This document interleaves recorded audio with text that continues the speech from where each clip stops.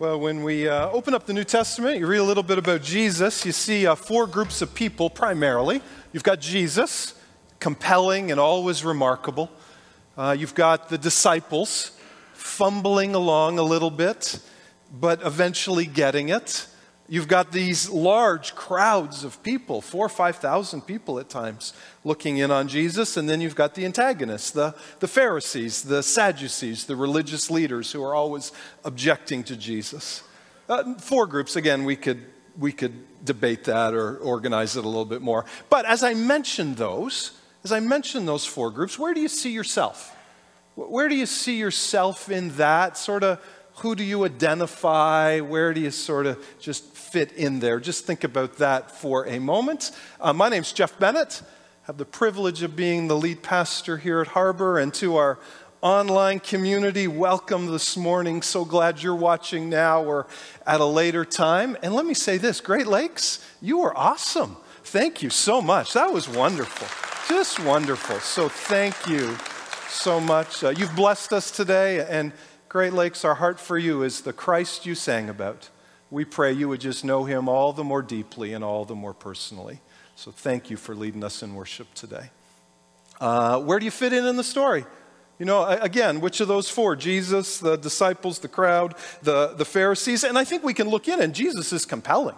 And certainly, you know, we want to learn from him and be like him. The disciples, we can certainly identify with them and their fumbling and their bumblings. The crowds, you know, being compelled and wanting to come to Jesus. I think of the four, the ones we often don't see ourselves like, and maybe you did identify yourself, we often don't see ourselves as the religious leaders, as the Pharisees, as those people. We tend to see ourselves in all other parts of the story, and that's certainly accurate and true. I'm not diminishing that. But this morning, I just want you to consider the thought that you also could be the Pharisee in the story. You could be the religious leader in the story. Let me tell you a little bit about the Pharisees. They were the insiders, right? And the longer that you have lived in church or been part of a church culture, you could consider yourself a religious insider. They knew the Bible well. Certainly no debate on that. They lived by all standards, outward standards, moral and righteous lives. They kept all the rules. And if you think of the religious leaders in those tenses, in those terms, you see that we do have some similarities.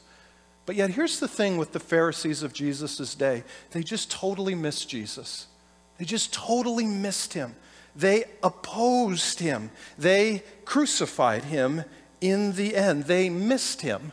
These insiders who knew the religious world, who knew their Bibles, who lived, by all appearances, outward moral lives, totally missed Jesus. And so here's my heart today. As we come and look in on these stories today, that to the degree that you fit in that category, an insider, knowing your Bible, living outwardly, morally, that we would not miss Jesus.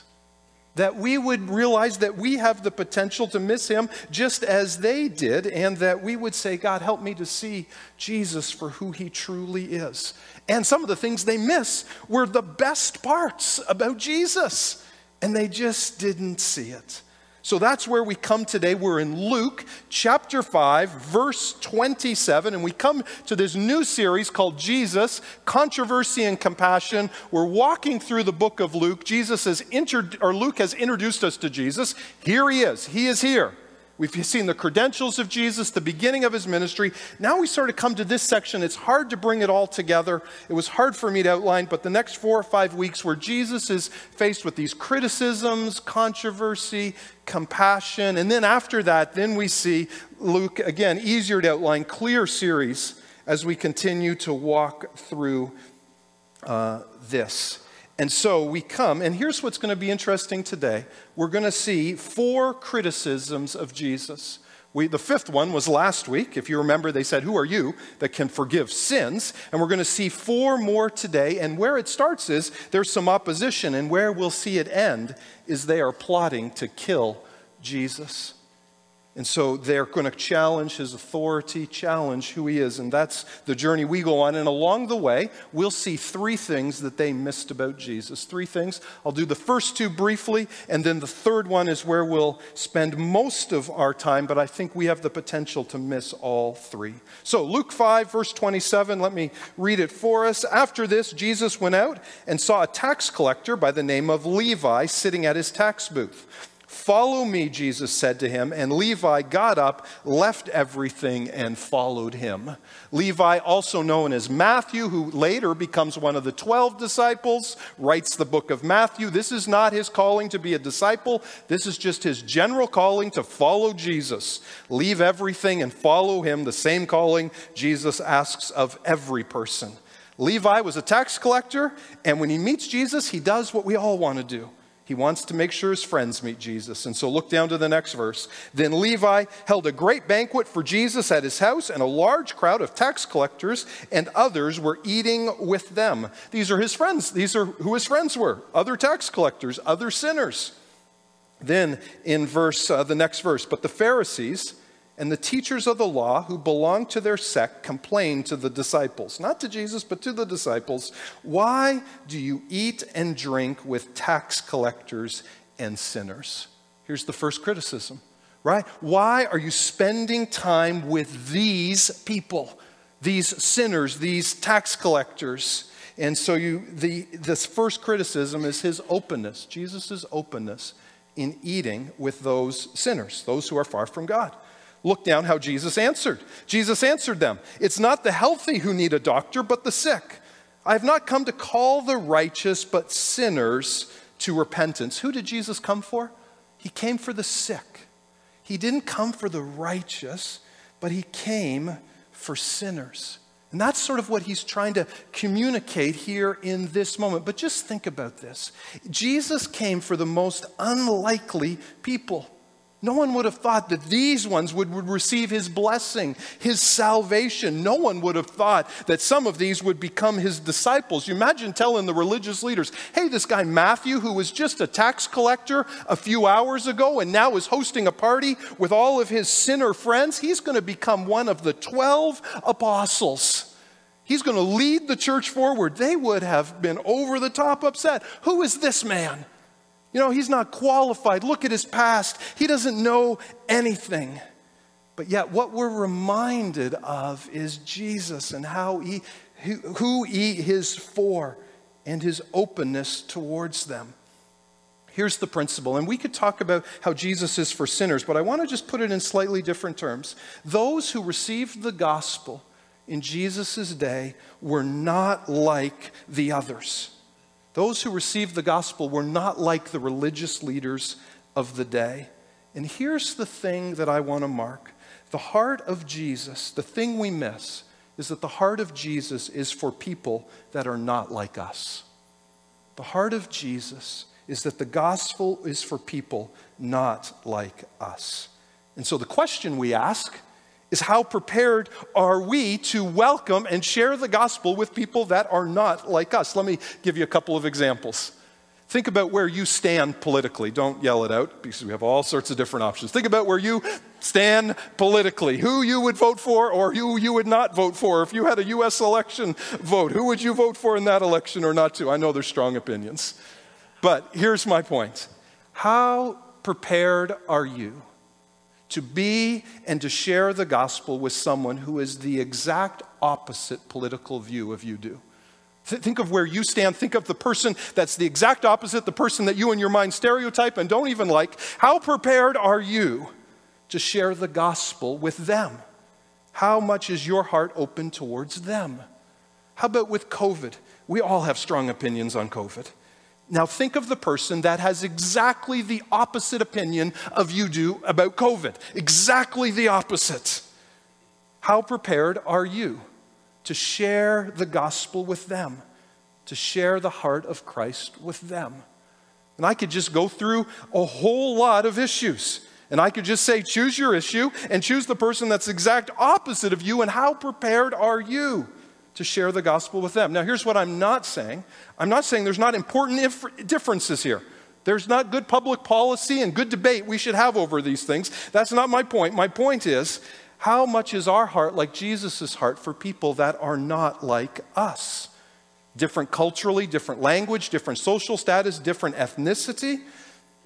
And what Jesus reminds us here is he is ready to preach the gospel to all, to love all.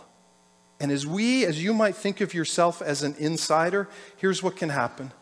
We can become attached to our own particular type and style of Christianity.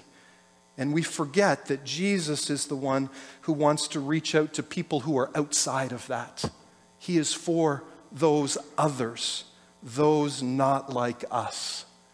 If you want the really challenging test for this, and if you're online, you can think about where you're at. If you're at home right now, then you sort of even get a better example of this. But here's what Jesus is doing. He's eating with people. This is hospitality. This is hanging out. This is being with them. And so if you really want a challenging question would be, how often or when was the last time we spent time with people who are just the exact opposite of us, not like us, with the heart of bringing the gospel and the love of Christ to them?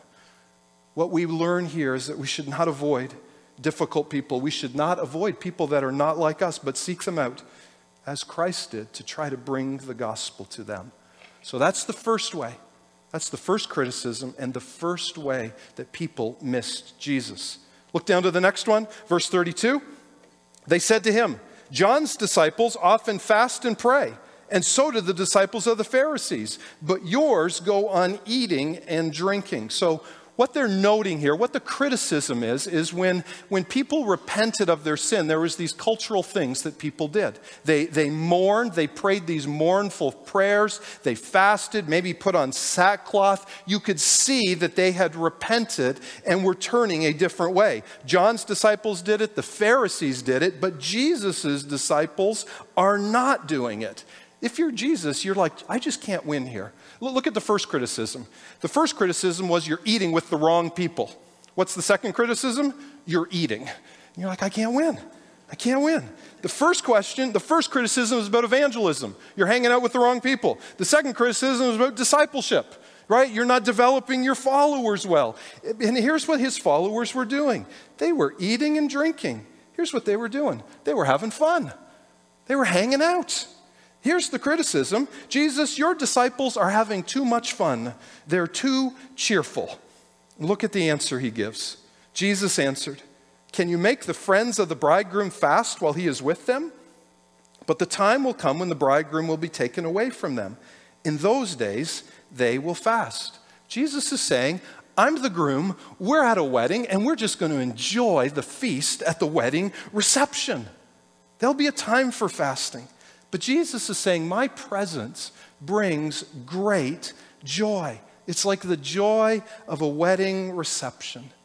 Immense joy, because he's met a desperate need. Go back to the first point. Anyone can come to Jesus. When we realize that and we come to him, it should fill us with great joy. And that's what Jesus is saying. There's great joy in knowing me. It's the joy of Jesus in having our sins forgiven. And that's sometimes just what we miss. We miss the great joy that Christ has forgiven us. I read a story this week and about a man, and he talked about how when his family, and maybe some of you can think of your last Sunday, and hopefully, or sometime last weekend, you gathered for a big Easter dinner, lots of food, the table is full, all sorts of different desserts. And he said when those moments came as a kid, he just loved those moments. He'd be like, I'm ready to pig out. I'm going to have one of every dessert. I'm going to eat tons of food. And he could just remember the joy in his heart as he came to those moments to eat. And then he said this. He said, there was always someone in my family that would pray this prayer. He said, oh Lord, make us mindful of those in the world who are starving right now. And he said, there was always someone in my family who just wanted to rain on the parade, who wanted to ruin the joy of the moment. Now, I'm not saying this morning we should not care about those who have less than us. That really matters. That's not my point. Jesus' point here is this. Sometimes it's just good to be full of joy. Being with Jesus is a time of immense joy. And we can just miss that. Here's the interesting thing. Too much joy can actually offend some people. That's what we learn in the story. His disciples were too happy. They were too full of joy. And Jesus is saying, I'm doing a whole new thing. Whole new thing. Not the old wineskins. The new wineskins have come, and it is a time of joy. Let us celebrate together. Here's what one author says. Joy is the infallible sign of the presence of God. Joy is the infallible sign of the presence of God. How do you know if you've really come to know Jesus? Is your heart full of joy? Maybe, and we miss this, don't we? We forget that there's real joy in following Jesus. And maybe you're here today or you're watching online and your whole experience with Jesus has just been rules or laws or externals. Follow this and do this. And if you've missed that, can I just encourage you to look again? Do you see the good news here in the first two? One is that God is for sinners. He's for the unhealthy, not those who think they're good and righteous, but knows they have a need. And then the second point here is that God comes to forgive that sin. That's the good news of Christianity. And if you've wandered away from Christ, wouldn't you return to Him, knowing that He loves you and wants to know you? So that's the second criticism Jesus faced. The first is they missed out on His heart for people. The second is they miss out on the great joy He brings. Here comes the third one. It's two different criticisms, but it's the same overarching one. Look down to chapter 6. One Sabbath, Jesus was going through the grain fields, and His disciples began to pick some heads of grain, rub them in their hands, and eat the kernels. Some of the Pharisees asked, "Why are you doing what is unlawful on the Sabbath?" So here's what's happening here. We know the 10 commandments. The fourth commandment is do not work. Honor God by taking a day of rest. Set aside time from your regular work, and it's just a way that we glorify God. And so the disciples now are doing something. What they're doing is they're reaping, threshing, winnowing, and preparing when they are plucking this grain. And what the Pharisees had done is they created all of these rules to try to know whether you'd actually worked on the Sabbath. Do no work on the Sabbath. Well, what does that actually mean? Well, in our day and age, here's what it could come down to. Again, no light switches back then. But is it work to turn on and off a light switch? Is that work or not? Does that violate the fourth commandment? And they had developed all of these rules. And so what these disciples did with reaping, threshing, winnowing, and preparing was a quadruple violation. They were at fault 4 times. Now, this was not God's law. This was their law. They had added all of these extra biblical requirements. Now look what Jesus says. Next verse. Then Jesus said to them, "The Son of Man is Lord over the Sabbath." Fascinating what Jesus does here. He doesn't say, "I'll forget the Sabbath. It doesn't matter." He says, no, the Sabbath is important, but there's something greater than the Sabbath. There's something above it, something more supreme. And He's saying, I am supreme over the Sabbath. As great as the Sabbath is, I am even greater. Now keep that in mind. We'll go to see the fourth criticism, similar, both dealing with the Sabbath. Go down to verse 6. On another Sabbath, Jesus is in the synagogue. He's teaching. We've learned that's what He did every Sabbath. He went to the synagogue and taught. There's a man in there who's got his right hand is shriveled. And then Jesus, He's making this point now. Then He asks the question of the religious leaders. I ask you, which is lawful on the Sabbath? To do good or to do evil? To save life or destroy it? What a great question. What's better to do today? Good or evil? Save or destroy life? Well, they didn't answer. But then, verse 10, He looked at them all, and then He said to the man, "Stretch out your hand." He did so, and his hand was completely restored. So what's the fourth criticism Jesus gets? He heals on the Sabbath. Was this lawful? Yes, it was lawful, because it was healing. It was good. That's the point Jesus is making. Now, He's not saying this. He's not saying, I'm Lord of the Sabbath so I can do whatever I want.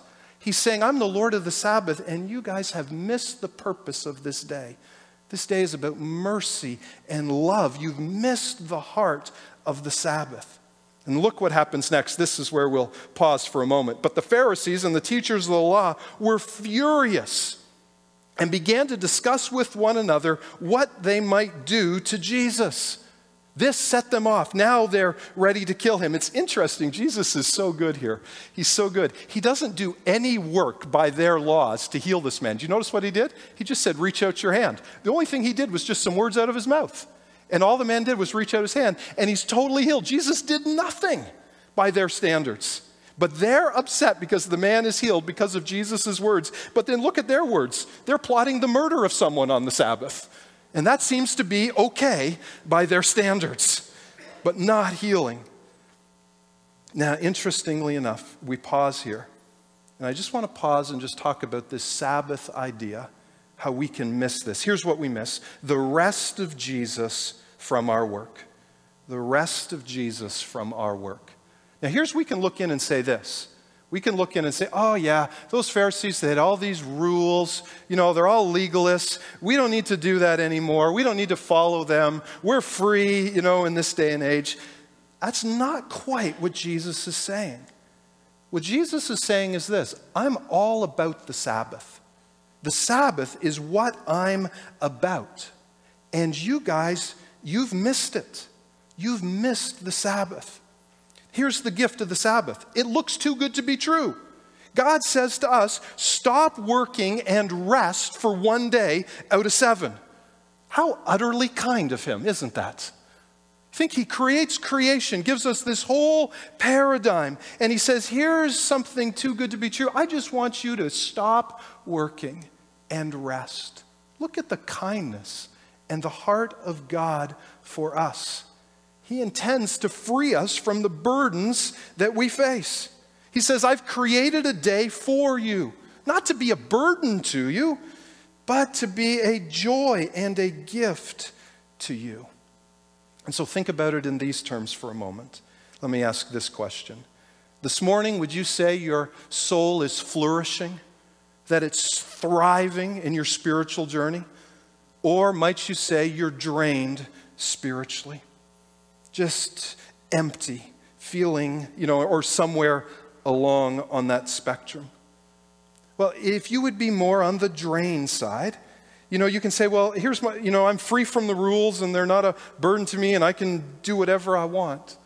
But I think what Jesus would say is you've missed the heart of the Sabbath. You've missed the heart that I have designed a day to give you rest. And let me say this is particularly important for North American culture. Do you know why? Because we're one of the most workaholic cultures ever in human history. We need to hear this point. We need to be aware of it. And Jesus says, I want to give to you one of the things that is most crucial to you in your spiritual journey.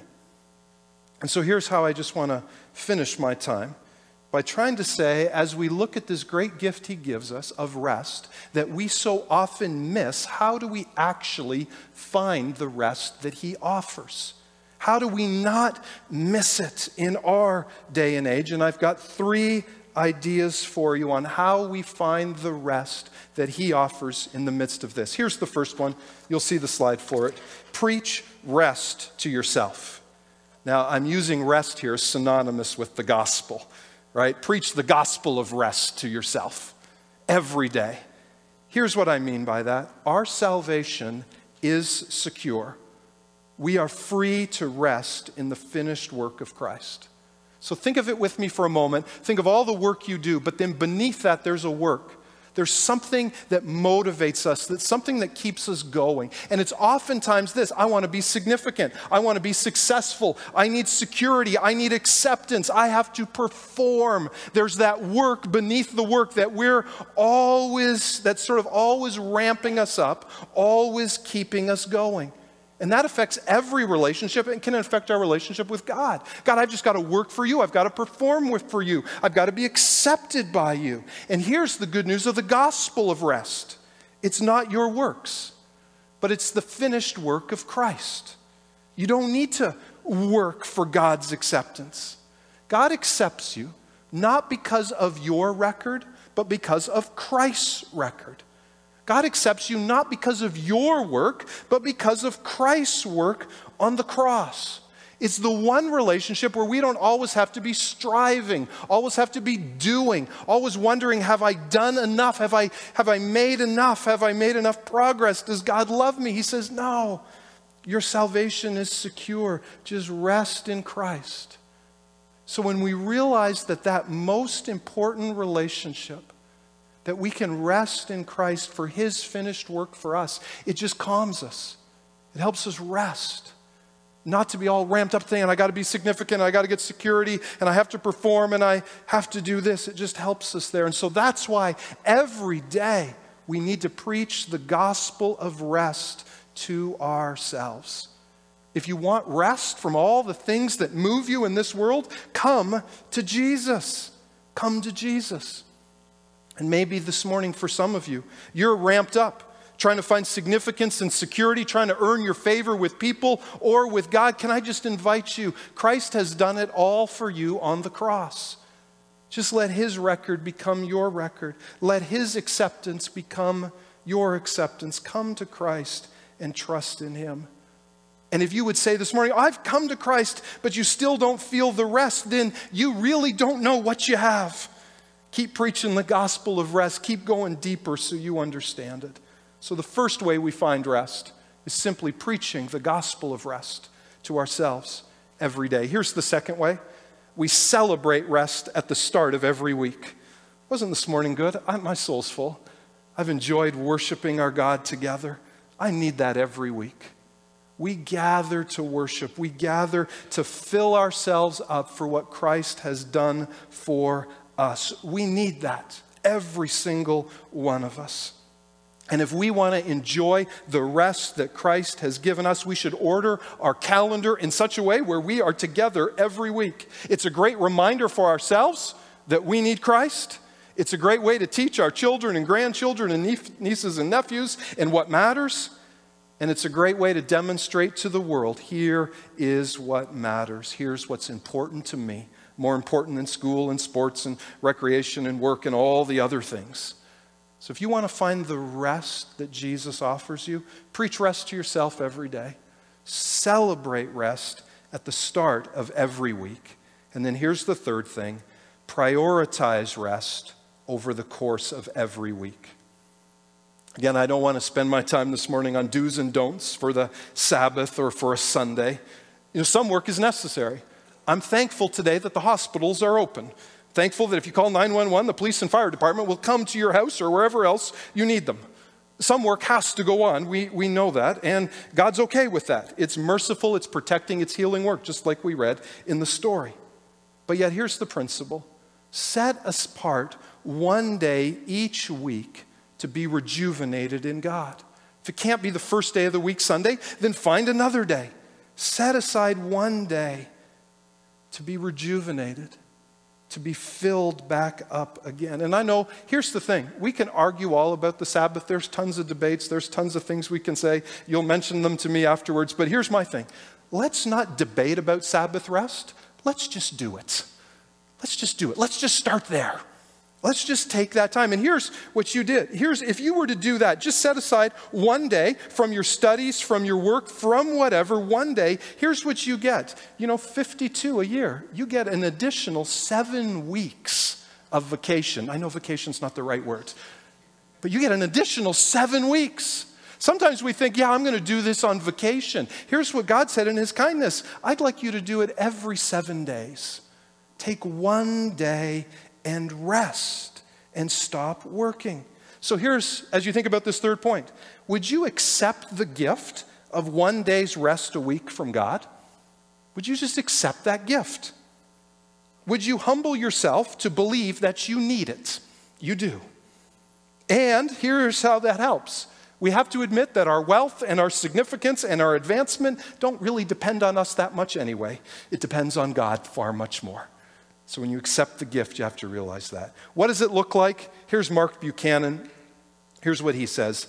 How do you prioritize rest over the course of a week? Cease from what is necessary.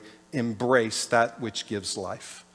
Cease from what is necessary. Embrace that which gives life. the day is to be something that fills us. I would think many of you have times on your calendar that are non-negotiable in a week or over a month time. Just as a simple example, around Harbor, we have staff meeting here at 11 o'clock on Tuesdays. And so if you were to call me or email me and say, hey, Jeff, could we get together Tuesday at 11? My answer would be no. No, not that I don't want to get together with you, but I've already put something in that time slot. There's no other claims on that time. It's booked in there. Now, of course, an emergency comes, we flex, but generally, all the staff at Harbor are around the table on Tuesday at 11 o'clock. We've just all put a stake on our calendar because that matters. And many of you do the same things. You've got different claims and different stakes on your calendar where I do these things and nothing coming in is interrupting them. I think when we look in on this principle, here's what Jesus is saying. Make the first claim on your calendar, put the first stake for a day of rest. Just block that off and cease from all that is necessary. Make that be the first claim. And so you can say, Wednesday morning work, you don't have any claim on my day of rest. Friday afternoon crisis, you have no claim on my day of rest. Other tasks that aren't done, and they always want to try to claim that, don't they? No claim. I've staked it out. I've blocked it off. And then what do? Embrace that which gives life. Worship God. Come to church. Read your Bible. Read a good book. Think about Christ. Enjoy people. Enjoy family. Linger longer at the dinner table and laugh. Show mercy. Take a nap. Go for a walk. All of these things. Take a day and enjoy it. That's what he's called us to do. And so here, this is, I think, so important for us, Harbor. In the midst of all of us living exhausted lives in this crazy world, God has got something for us. He's got the gift of the Sabbath. Don't miss it. If you're exhausted and grumpy and grouchy all the time, then especially, it's so simple. Just take the gift of the Sabbath. Humble yourself to receive it. It's a simple thing. It's a bold move. But God has that for us. Don't miss it. Don't miss it like they did. What are the three things we miss? We miss the heart of God for all people. We miss the joy of what it means to follow Jesus. And we miss the gift of the rest he gives us. That's what the Pharisees missed. Now, if you look down just in the next section, what happens next? Jesus appoints the 12 disciples. It's a very timely appointment. After 5 criticisms, and now they're plotting his death. Hey, who wants to follow me? And the 12 say, Jesus appoints them and they follow him. Here's the good news, that in the midst of all of this, some actually got Jesus. And they follow him, and they decide to live after him. And may God give us grace this morning to not be like the Pharisees who miss Jesus, but be like the disciples and say, Jesus, we will follow after you in your heart, your joy, and the rest that you offer. Let me pray for us this morning. God, we thank you, Lord, for this great gift of rest. You are so kind. You are so gracious. And God, we miss it. We miss it. And so, God, I pray, Lord, particularly on this third point, God, that you would help us as a church to humble ourselves, to receive the rest that you offer us. First, the rest in Christ, and then the rest from the work and all the craziness of a week. And God, may we live in this way counterculturally. May we live this way as an act of worship and dependence and faith towards you. And we pray this in the name of Jesus Christ. Amen and amen. We end each service with 4 words at Harbor, so I'll just invite you to stand as I dismiss us today. But before we go, let me read these words from Hebrews, and it relates to rest. Here's what the author of Hebrews says. There remains then a Sabbath rest for the people of God. For anyone who enters God's rest also rests from their works, just as God did from his. Let us therefore make every effort to enter that rest. Let's make every effort to enter the rest. Harbor, we are sent.